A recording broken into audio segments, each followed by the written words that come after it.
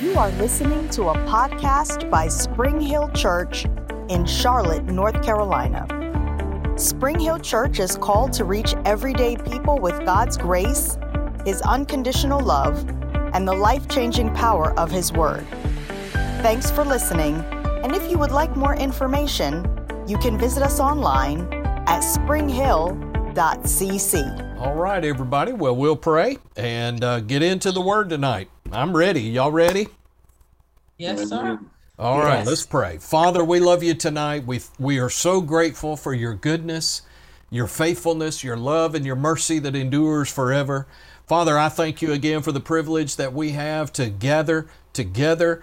Although that we're in different physical locations, Father, I thank you that we're together in you, that there is no distance or time in the realm of the Spirit. And Father, the anointing is there with them just like it is here with me. And Father, we just purpose to receive from you tonight. I thank you, Lord, for the Word. I thank you that it is already anointed. And Father, I thank you for the help of the Holy Spirit tonight, that He is the teacher, that He will bring forth revelation and insight. I give you permission to speak through my mouth. Let my mind think your thoughts, Father. And Lord, I just praise you for what we're going to receive tonight. We thank you in advance. And Lord, I thank you that it's going to minister and change all of us. And we believe it and thank you for it. In Jesus' name, amen. Amen. Well, if you want to turn in your Bibles with me to the Ephesians, the 6th chapter. Now, let me tell you how this is going to work tonight. I'm going to make just a few review comments, but we're going to be very detailed in looking at Ephesians chapter 6. And of course, Matt, you got your book handy?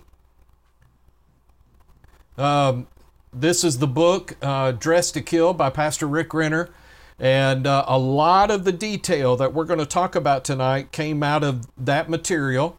And so I just encourage you, hang with it, stay with me, because we're going to talk a lot about some Greek words and definitions and so forth. And here's the reason that I want to do it this way, and that is this. It causes Ephesians chapter 6, verses 10 through 18 to really come together for you in a very, very powerful way. And so let's look at that. So if you want to turn there, be turning there.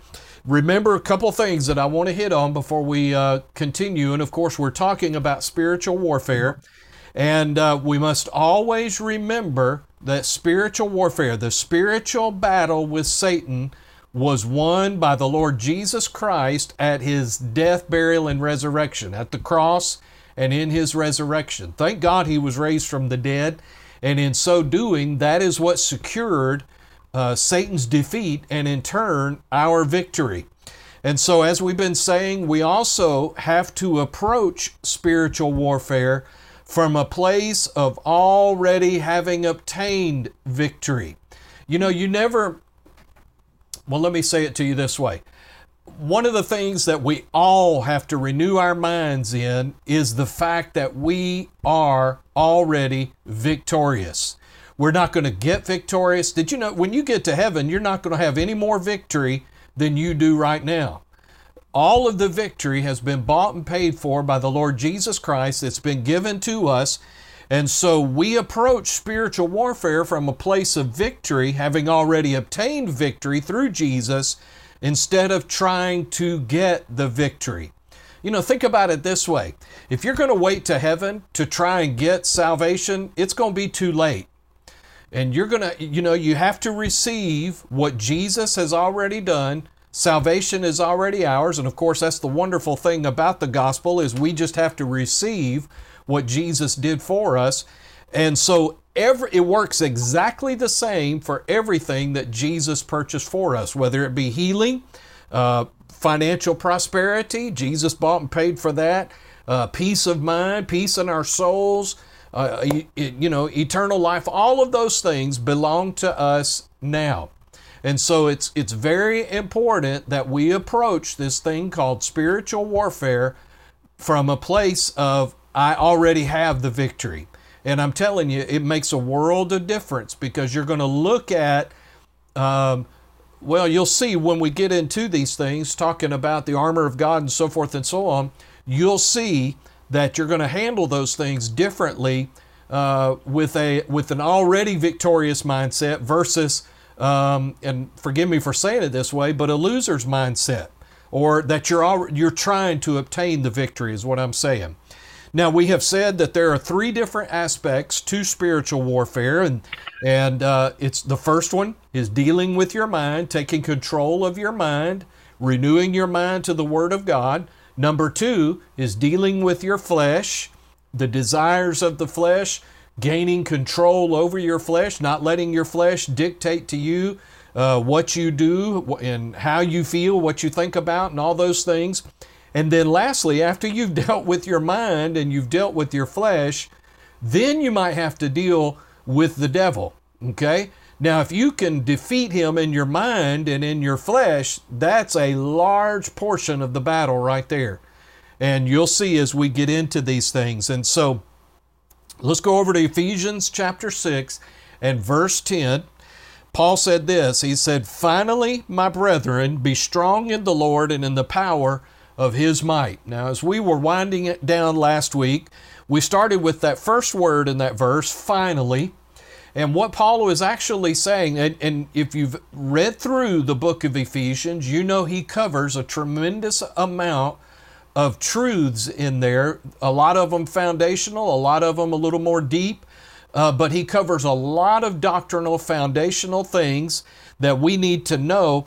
But then as he begins to wrap up his letter to the church at Ephesus, he says this phrase, "Finally, my brethren." And so what he's saying is, if you haven't gotten anything out of what I've written to you before, then get what I'm getting ready to give to you now.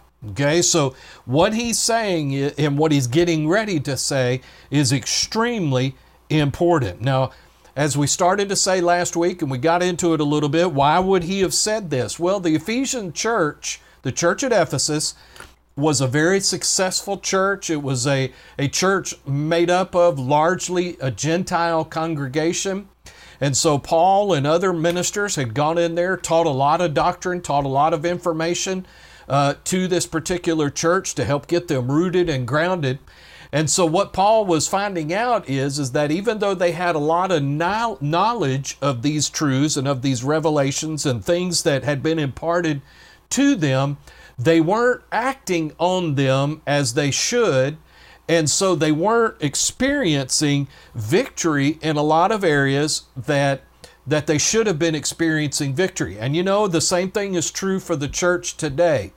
There's a lot of believers that know a lot about the Bible. They know a lot of foundational doctrinal truths, can quote scriptures as well as anybody. But how many of you know the proof of the pudding is in the eating? In other words, is the knowledge that they have helping to get them to a place where they're living in and walking in victory? And that's the question for all of us. And so what Paul had to do is he had to bring them to a place where they started moving from intellectual understanding of the Word of God to where the Word of God becomes the sword of the Spirit. Going from a place where, that they were trying to grab hold of the basics of faith to where they moved to a place where they were living in and walking with the shield of faith on. And going from a place of just a knowledge of salvation to where they were wearing it like a helmet of salvation. And then to, put on the righteousness of God, the grace of God, and wearing it like a breastplate. So he needed to move them to this point. And so that's why he wrapped up his letter to the church and began to talk about these things called the armor of God. Now he says this, "Finally, my brethren." Now that phrase, "my brethren," and what I encourage you to do is, if you're making notes of these things, great. Also, all of my notes are online. You can get them. But I just encourage you, underline some of these things in your Bible so that they'll jump out to you every time you read it. But when he says, "Finally, my brethren," now what's so powerful about that word brethren? Let me ask you a question. Anybody been to Philadelphia before? Mm-hmm. Okay, I've been to Philadelphia. Most of us, a lot of us have. Okay. Now, if you know anything about Philadelphia, what is Philadelphia known as? The city Brotherly love. City of brotherly love. That's right. Well, the reason that it's called that is that the word adelphos is in that word, and that's a Greek word that means brotherly relationship or brotherly love. And when Paul says, finally, my brethren, he uses this word adelphos, as is used in Philadelphia, to indicate to them that he is their brother. He is their brother in arms. And you know, I do a lot of study of history, and I just love history. I also am very, very in admiration and respect of the military. And I listen to some podcasts by former Navy SEALs and special operators in our military. I'm just intrigued by that because I'm fascinated with their mindset. I'm fascinated with the training that they go through and all of that. And one of the things that you'll hear when you listen to these guys talk is they behave with each other different than they behave with regular people or people outside of their team. And the reason being, and what I mean by that is, they are so knit together in their relationship with each other in the sense of what they do that they refer to it as the brotherhood. And you'll hear them say that when they have gotten into a battle or there have been skirmishes that have taken place, in our recent history in Iraq and Afghanistan and those areas, and one of their teammates has gotten wounded or even killed, they will tell you, we do not leave a brother behind. Mm-hmm. And so they will do everything, including risking their own life and limb, to make sure that that brother that's part of their team, they do not leave him behind. They take him off the battlefield. If he's wounded, then they'll make sure that he gets care and so forth and so on. And it's the same mindset that Paul is referring to when he says, finally, my brethren. He's not just saying a casual term, brothers and sisters in the Lord. No, he's referring to somebody that's in the trenches with him, that is involved in this warfare, this battle with him. And he's acknowledging to them that we deal with the same problems. We have the same pressures. We deal with the same temptations. And in the Greek culture, to call someone a brother was an extremely high honor. It was not a term that was loosely used in that day like it is today. I meet somebody at Walmart, and if we're just saying, hey, how you doing? And they say, hey, how you doing? I'm good, brother. How are you? That type of thing. And they didn't use it that way. No, it meant a whole lot more to that culture than it does to our culture today. And so what Paul was saying is I am personally affiliated with you, I am connected with you, and I'm in this, okay? And so that he was really telling them that we're in this fight together and we're not going to give up in the fight, okay? So he goes on to say in Ephesians 6:10, he says, finally, my brethren, be strong. Be strong. That word strong is a compound word in the Greek. It is E-N, dunamis, D-U-N-A-M-I-S, dunamis. Now, dunamis is a Greek word that is used to talk about power. It is a Greek word that we get our English word dynamite from. Or if you're familiar with electric motors, a dynamo, or a generator that generates power has a dynamo in it. Well, all of those come from that same Greek word. And so this word, when you put E-N in front of it, it means this: to be infused and with an excessive dose of dynamic inner strength and ability.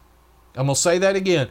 To be infused, to put down on the inside of you an excessive dose of dynamic inner strength and ability. Now you need to make note of this, okay? We are specifically designed by God to be receptacles of His divine power, okay? We are designed by God to be receptacles of His divine power. One of the reasons that in His wisdom He caused us to be born again, to be recreated spiritually, is so that our being could contain His power. His power could not come and live on the inside of us. He could not infuse us with His power until we were born again. Here's why. Because if you weren't born again and you came in contact with the power of God, you would die. It would just obliterate you, so to speak. So we are specifically designed by God to be receptacles of His divine power. Now, in using those two words, be strong, Paul is commanding them to receive this power. He's telling them it is imperative that you open your heart and receive a brand new touch of God's power. Now, let me say this to you. These people had already received the baptism in the Holy Spirit. They had already been born again. Now, here's something you need to understand. Even though there is one experience of having received the baptism of the Holy Spirit, there are many infillings or refillings, we might call it, or say it rather. And so what Paul is telling them is, you need to make sure that you keep your heart, your spirit full of the power of God in your life. Now, here's why he said this. You leak. I leak. Okay? L-E-A-K. You leak. All right? And as we navigate through this world and as we live our lives as believers, that power can be diminished just because of the environment that we live in and so forth. So it's very, very important that we have this ability, this supernatural power on the inside of us, and we stay full of it. Matter of fact, he wrote the Ephesians in Ephesians chapter 5, and he said this, don't be drunk with, in verse 18, do not be drunk with wine in which is excess, but be filled or be being filled with the Spirit, speaking to one another in psalms and hymns and spiritual songs, singing and making melody in your heart to the Lord, giving thanks always to God the Father in the name of our Lord Jesus Christ. So he was telling them, you need to stay full of this infusion of God's power. You know, I remember when a while back I had allowed myself to become anemic. And so when I got to the hospital and they discovered that, well, guess what? The first thing that they want to do is they want to give you an infusion, a blood infusion, because they needed to get blood in me to get my red blood count up. And so think of it, the power of God that way is, by doing these things that Paul tells us, it's like you're getting an infusion of the power of God flowing in you spiritually. Okay? And so without this supernatural power of the Holy Spirit operating in us, not one of us can ever be a match against Satan's schemes and devices. Now, I know we know that he is defeated. We know we have the name of Jesus. We know that we have the victory, but do not underestimate your adversary. Okay? Listen, he is intelligent. He's keen. He's canny, cunning, quick, brainy. He's shrewd. All right? He is strong, capable. He is influencing. And here's the biggest one. He is determined. All right? He is consistent and he perseveres. All right? So what does that mean for us? Well, you need to understand those things going into the battle. And I'll say this to you, just a little side note. One of your biggest keys to enforcing victory on the devil is outlasting him, being more consistent and persevering more than he does. Okay? So when the Holy Spirit's supernatural strength is released within us, it gives us the supernatural power to deal victoriously with our enemy. Okay? Now, write this down, please. This is superhuman power for a superhuman task. I'm going to say that again. This is superhuman power for a superhuman task. Now, what is interesting in using this Greek word in dunamao, or in dunamis, as we said, anybody ever heard of a Greek character named Hercules? Mm-hmm. Yes. Yeah. And I'm not talking about Eddie Murphy. Hercules. No, I'm talking about the mythical character Hercules. Sorry, I got silly there for a minute. All right. What do you know about Hercules, the character Hercules? He has superhuman strength. Okay? All right. When they would refer to Hercules, they would use this same word in dunamao. Okay? In other words, that he was infused with supernatural strength. Now, he got his strength from Zeus, according to mythology, but it's interesting, and I love the fact that Paul used this same word to refer to us, and you need to start seeing yourself as a Hercules spiritually, okay? And see yourself that way. Now, your only hope of defeating the enemy and enforcing Jesus' victory is by receiving and walking in this supernatural power. Okay? Now let's go back to Ephesians 6:10. So he says, finally, my brethren, be strong, and then the three words, in the Lord. In the Lord. Now, in using this phrase, Paul was giving us a location. He was giving us an address, like a GPS address. Now, why would he do that? Well, he wanted the believers in Ephesus, and he wanted us to know where we are located. We are located in Christ. We are in Him. Okay?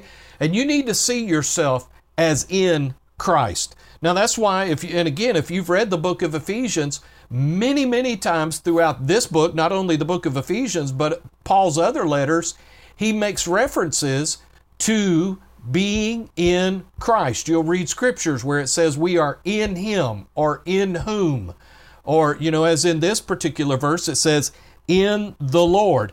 And what this is saying to us is that we are perpetually, endlessly, and infinitely locked up in Christ Jesus. Okay? So you are in Christ and He is in you. Okay? So this is why, again, we see this phrase used throughout Paul's epistles, because he's really trying to drive home to these believers, you're not on your own. You are in Christ. You are in Him. And it's in Him, as it says in the book of Acts, in Him we live and move and have our being. And so when Paul says, be strong in the Lord, he is telling us that is where your strength is located. It is going to be found in the Lord. All right? Now, he goes on to say, finally, my brethren, be strong in the Lord and in the power of His might. Now, this is a little different than the phrase that we read earlier, be strong in the Lord, when he used in dunamao, okay, in dunamis. This word, power, is the Greek word kratos, Kratos, kratos. Now, this is different in the sense of, the way to define this word is, it is demonstrated power. Okay? Let me explain it to you this way. If you saw Hercules and you were told that he has great supernatural strength, but you saw him use that supernatural strength, that's kratos. In other words, he has demonstrated that power. That power has been released, and you have been able to see firsthand what that power will do. Okay? Now, this Greek word is the same word that's used when Paul refers to the power that raised Jesus from the dead. Now, I think sometimes we kind of gloss over that. And what I mean by that is because we know the Easter story and we know what happened and how the stone was rolled back and all that and so forth. But I think we undervalue the power of God that was released to raise Jesus from the dead. Now, I want to say this to you. He was not the first man physically to be raised from the dead in the Bible. We have people in the Old Testament that were raised from the dead. We have people in Jesus' ministry that were raised from the dead. So what was different about Jesus' resurrection? Well, the fact is that you have a man who, because of our sin, died separated from God, went to hell, was tormented by the powers of darkness, and the power of God not only brought him back to life physically, but it recreated him spiritually. Jesus was the first man to be born again. He was the first man to be spiritually recreated at the same time that he was raised from the dead. And so this word kratos is a greater thing than we can possibly wrap our brains around. Let me show you something. You're there in your Bibles. Look at Hebrews chapter 1, please. Hebrews chapter 1. And I want to show you something. Look at verse 1. I tell you what, let's just start there. God, Hebrews 1:1, God who at various times and in various ways spoke in times past to the fathers by the prophets, has in these last days spoken to us by his Son, whom he has appointed heir of all things, through whom also he made the worlds, who being the brightness of his glory and the express image of his person, and upholding all things by the word of his power, when he had by himself purged our sins, sat down at the right hand of the Majesty on high, having become so much better than the angels, as he has by inheritance obtained a more excellent name than they.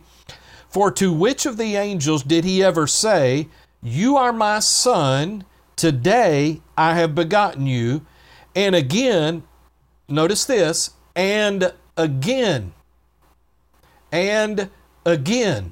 Now, he just got through telling us about what Jesus was like in his eternal divine state before he took upon himself flesh, when he said that he was the express image of God's glory, that he all things were made by him and through him and so forth.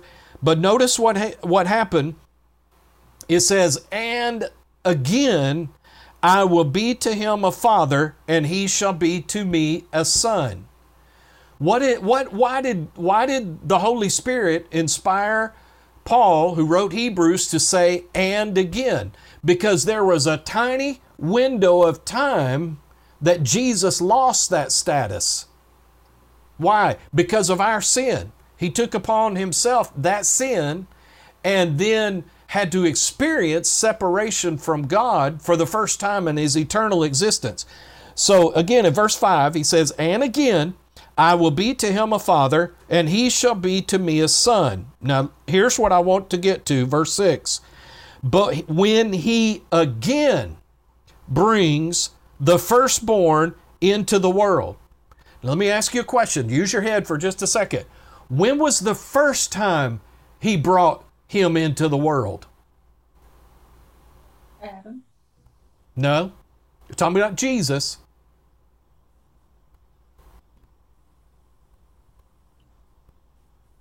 How about when he was... born of Mary? Yes, ma'am, that's it. When he was born of Mary was the first time he came into the world.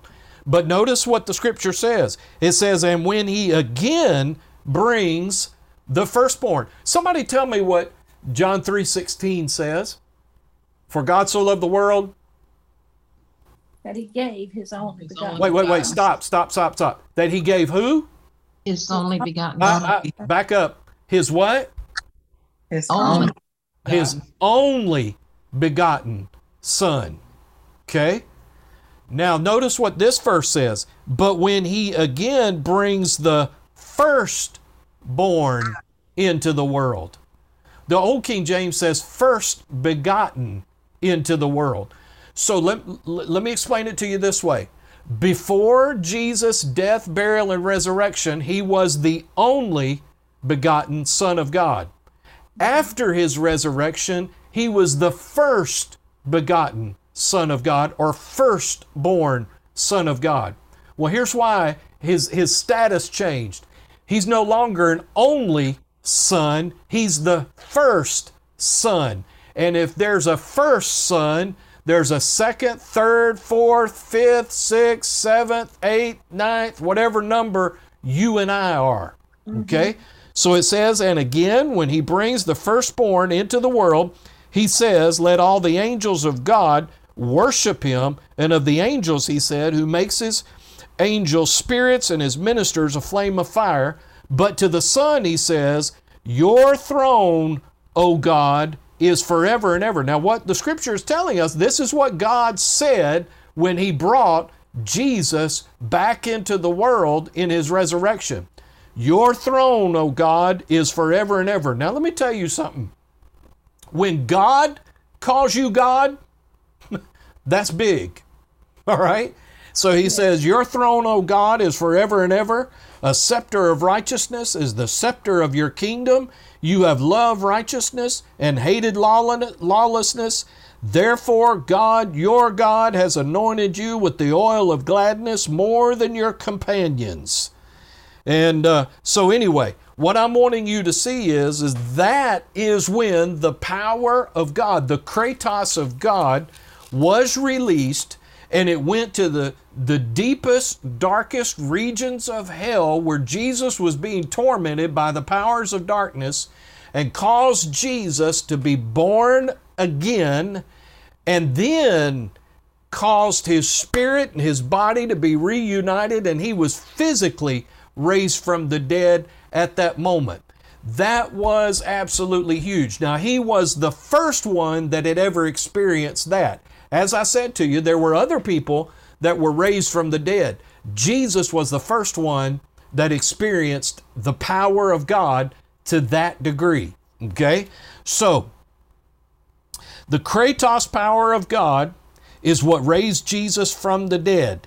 The only being in the universe that possesses this kind of power is God. Man does not possess this power unless it's been given to him by God. This power is so mighty and overwhelming, the mighty Roman soldiers assigned to guard Jesus' tomb were knocked flat on their backs by the power of God when he was raised up. Look over with me at Matthew chapter 28. Put your little ribbon thing there in Ephesians 6. We're coming back. Matthew chapter 28. And let's look at what happened. Matthew chapter 28, in verse 2. Now it says, and behold, there was a great earthquake, for an angel of the Lord descended from heaven and came and rolled back the stone from the door and sat on it. His countenance, the angel's countenance, was like lightning, and his clothing as white as snow. And the guards shook for fear of him and became like dead men. Now, if you've kind of been around Pentecostal circles very much, you know, you've probably been in services where people had hands laid on them and the power of God came on them, and they fell out under the power of God. Well, that's not a new thing. It happened here.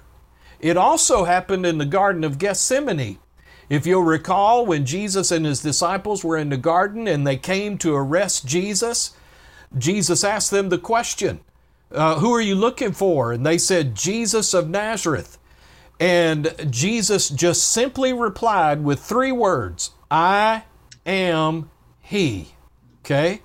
Now, if you look at the King James Bible, the word He is italicized, meaning it was added by the translators. So here's what Jesus literally said. Who are you looking for? They said, Jesus of Nazareth. He said, I am. Now, when was the last time somebody spoke and said, I am? God did at the burning bush with Moses. Moses said, who should I tell them sent me? God replied to him out of the fire and said, you tell them, I am that I am sent you. And see, you need to understand this. To us, our Gentile Western mindset doesn't get that. To a Jew who was standing there, heard Jesus say that, they knew exactly what he was referring to. And that's why it made them so mad. But here's the thing I want you to see. If you'll read the scripture, don't gloss over it, read it in detail. It says that when he said, I am, that it knocked them all over on their backs. The power of God was so strong and released when Jesus said those 2 words that it knocked them all on their backs. And guess what? They got up, he asked the same question, and it happened again. All right? Now, you know, I may not be the sharpest tool in the shed, but if I'd have been trying to arrest Jesus and that happened to me twice, I think I'd just go back to the house. I think I would just give up trying to arrest Jesus, because there's something about this guy. He's unarrestable unless he wants to be arrested. All right?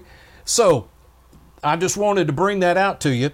All right? Now, go back up few verses there in Matthew 27 and look at verses 52 and 53.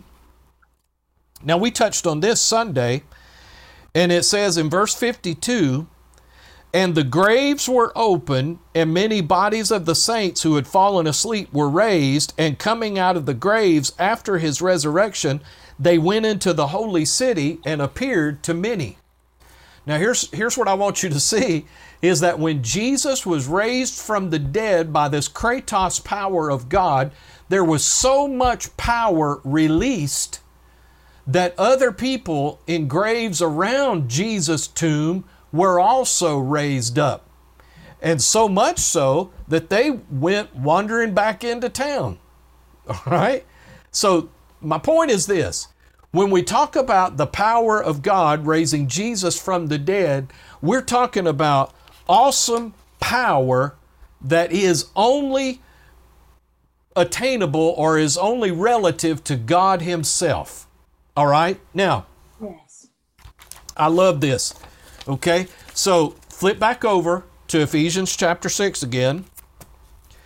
Now, we're just still in verse 10. And it says, finally, my brethren, be strong in the Lord and in the power of His might. That word might there is a very interesting Greek word. And the fact that Paul used it with the phrase of Kratos Ishos, and it's ISCHOUS. So when Paul was writing this, he said, making reference to the power of God, he said it's the Kratos Ishos. Okay? Now, what this word Ishos and the way that and the reason Paul used this word is because, again, he's trying to build a picture in the hearts and minds of these believers. That word would be what you would use if you went to the gym and you saw somebody there it was obvious they had been working out day after day after day, week after week, year after year, and they would be called a bodybuilder. They were an extremely muscular person, okay, with extreme muscular abilities. So Paul is using that word Kratos with this word right here to paint to us that there is no limit to this power. There is no way you can contain it. There's no way you can try and box it in. It is absolutely impossible. All right? Now, when he's painting this picture of the power of God, he's actually raising some questions. Is there anyone more powerful than God? Well, of course, we know the answer to that is no, absolutely not. Is there anyone more able? Is there anyone that has greater ability than God does? And of course, the answer is no. Is there any force in the universe equal to the muscular ability of God, the strength of God? And the answer to that is no. Let me just tell you, in the Old Testament, when you see phrases and it makes a reference to the arm of the Lord, it's talking about God's strength and God's ability. You'll hear a couple of different phrases or see a couple of different phrases in the Old Testament. You'll see the hand of the Lord would be on somebody. That was where the anointing or the power of God would come on them. But when you saw the phrase, the arm of the Lord, you're talking about God's supernatural strength, His ability, and His power. And in references, it talks about the arm of the Lord doing some things like this.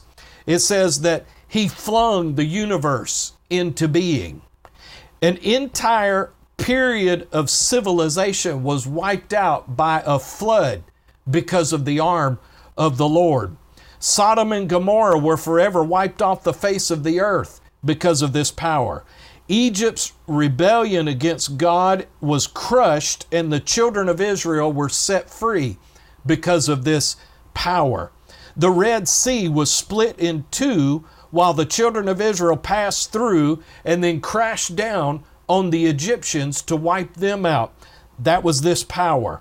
The wicked powers of the heavenlies were forcibly shoved aside. Although, listen, it was physically and medically impossible, Jesus was conceived and miraculously born from a virgin's womb by this supernatural power. His power surged into the caverns of hell itself and ripped Jesus out of the pangs of death, stripping principality and powers naked and making a public display of this embarrassing defeat. The power of God did this. On the day of Pentecost, the Holy Spirit came rushing in and filled the disciples with awesome power, supernaturally empowering them to preach the word with signs and wonders following and confirming the word. And one day, the arm of the Lord is going to cause the eastern sky to be split and Jesus to be able to return to the earth with the great armies of heaven to defeat the armies of the earth and to set up His kingdom on the earth, which will last forever. This is the same mighty arm of God that is at work in the earth today. Where is His powerful, able, mighty muscular ability working today? In you and in me. Amen. God. Now think about that, y'all. Amen. Think about the fact that we call Him the Almighty God. He is Almighty. He is the creator of the universe. There is nobody that compares to Him. But somehow in His wisdom, He saw value in investing and placing that power on the inside of us by and through the Holy Spirit. And instead of moving in the earth and doing think about this. You do understand, with one wave of His power, He could cause everybody to get born again. Jesus. He could cause everybody to be changed and everybody to be different. But He, in His wisdom, decided that He wanted to use you and me in order to win people to Christ, get to lead them to make a decision to choose Him. And He did it so that that power could be manifest in and through us. In other words, I say it this way. We are God's plan A in the earth. He does not have a plan B. If the power of God is going to show up in the planet, it's going to show up through you and me. Think about that. I know that's a huge responsibility, but it's the truth nonetheless. Now, there will come a day later on in another dispensation that God's going to reveal His power to humanity. But right now, in this church age, God has chosen to use little old me and you to be carriers of that power and to display that power in the earth. Okay? Now, one person translates Ephesians 6:10 this way: be strong in the Lord and in the powerful, outwardly demonstrated ability that works in you as a result of God's great muscular ability. All right? So, and that's why I want to take the time to really dissect these things. And I know it's, sometimes getting into the nitty-gritty of these things is not all that exciting, but the revelation comes at the end when you're able to connect the dots and begin to realize. So when you see what Paul wrote in 1, 2, 3, 4, 5, 6, 7, 8, 9, 10, 11, 12, 13, 14, 15 words in our English language, what he was trying to get these Ephesian Christians to see is the same thing that the Holy Ghost is wanting us to see now. All right? That you are a container of that power. Now, look at verse 11.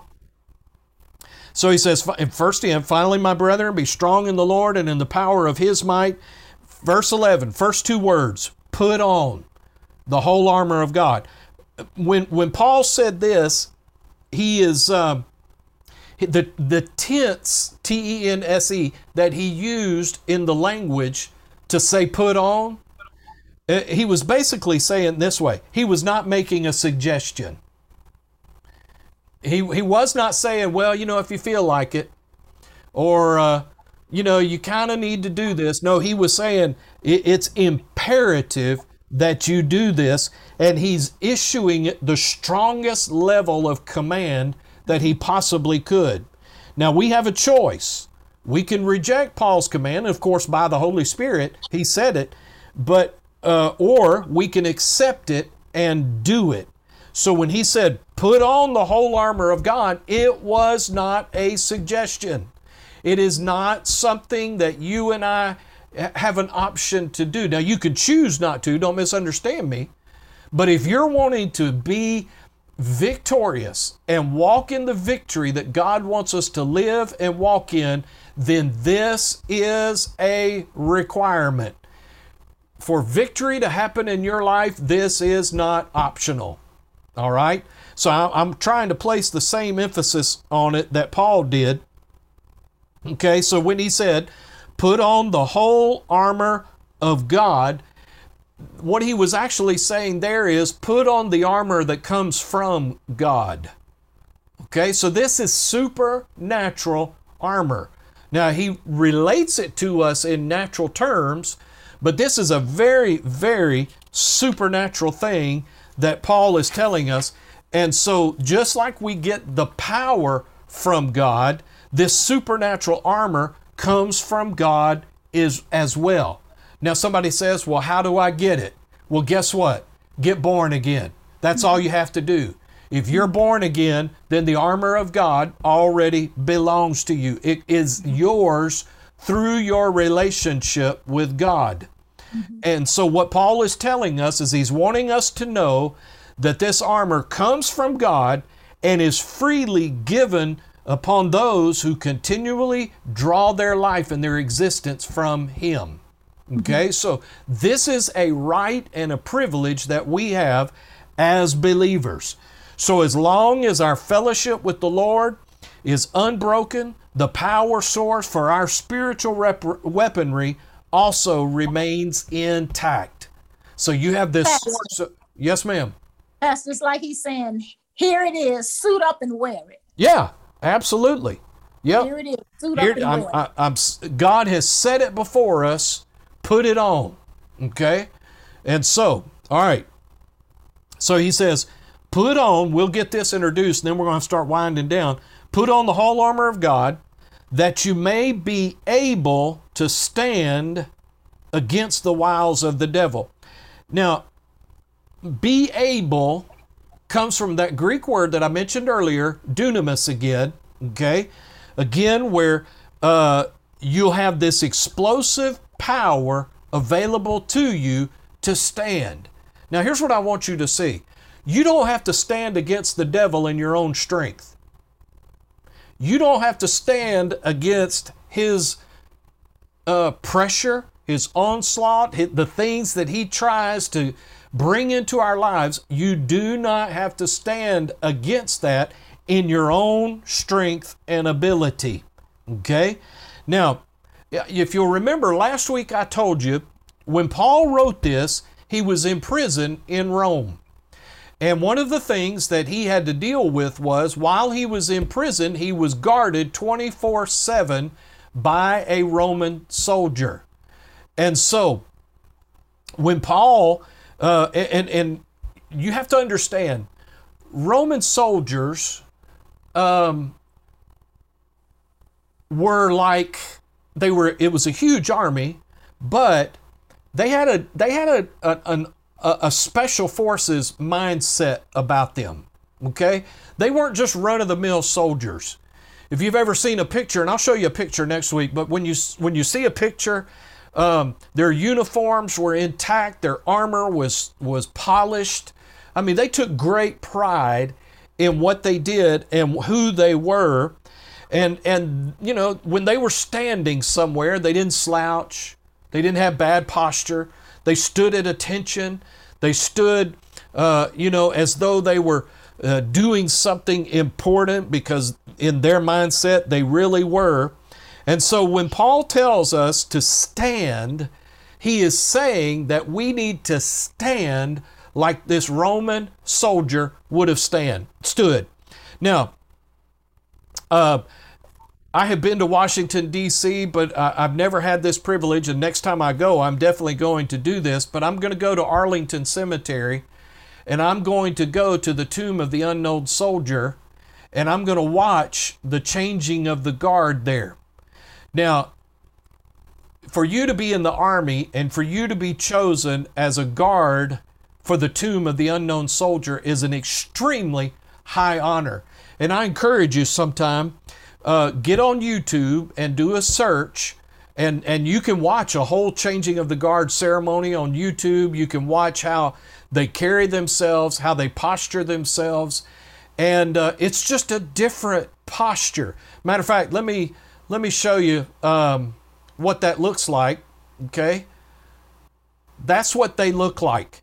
That's how they stand 24 hours a day when they're guarding the tomb, which, by the way, they do. And they're inspected every day before they go out and to guard the tomb. Every medal, every piece of that uniform is precisely placed. It is where it is on purpose. And matter of fact, just to show you, just because the environment might not be suitable, for what they're doing, doesn't matter, because they are out there even when it's snowing. They are out there even in the pouring rain, doing what they do, carrying themselves this way. Now, why am I showing you this?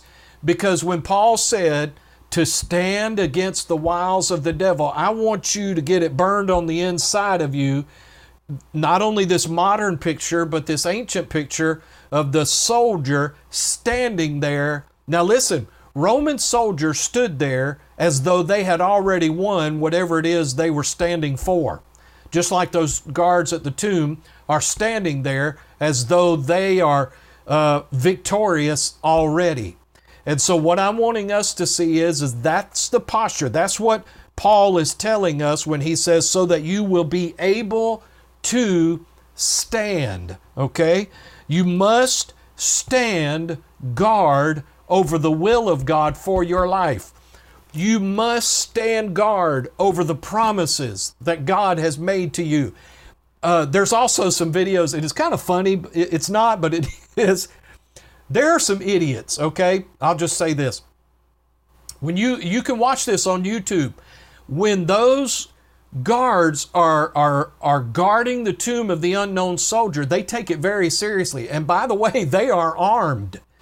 And there have been people that have slipped beyond the ropes and have walked out there.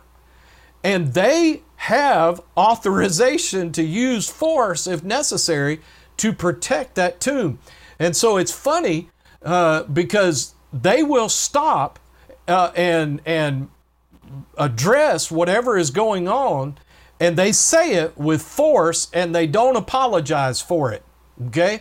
They will also, in the steps where people stand to watch the change of the guard take place, you have to maintain silence the whole time.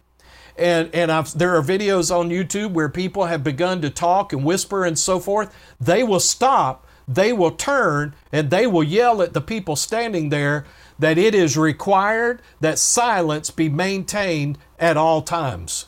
So here's my point in saying that. With the diligence and the intensity and the purpose that those guys do what they do, is the way you and I are going to have to guard and protect and stand for what God has promised us, and stand against the attacks of the enemy as though you've already won. Okay? So, well, praise God. We got 1.5 verses done. Hallelujah. All right? That's right. So what I'm wanting you to see is, and the reason I'm wanting to go in all of this detail is so this will become so clear to you. And again, so you'll get this picture down in your heart that, number one, you already have the victory. And our job as believers is to simply enforce that victory over the devil and over the forces of darkness that Jesus has bought and paid for. Amen. Thanks once again for tuning in to the Spring Hill Church podcast. We hope that you have been blessed by today's message. If you would like more information about the church, please feel free to visit us at springhill.cc.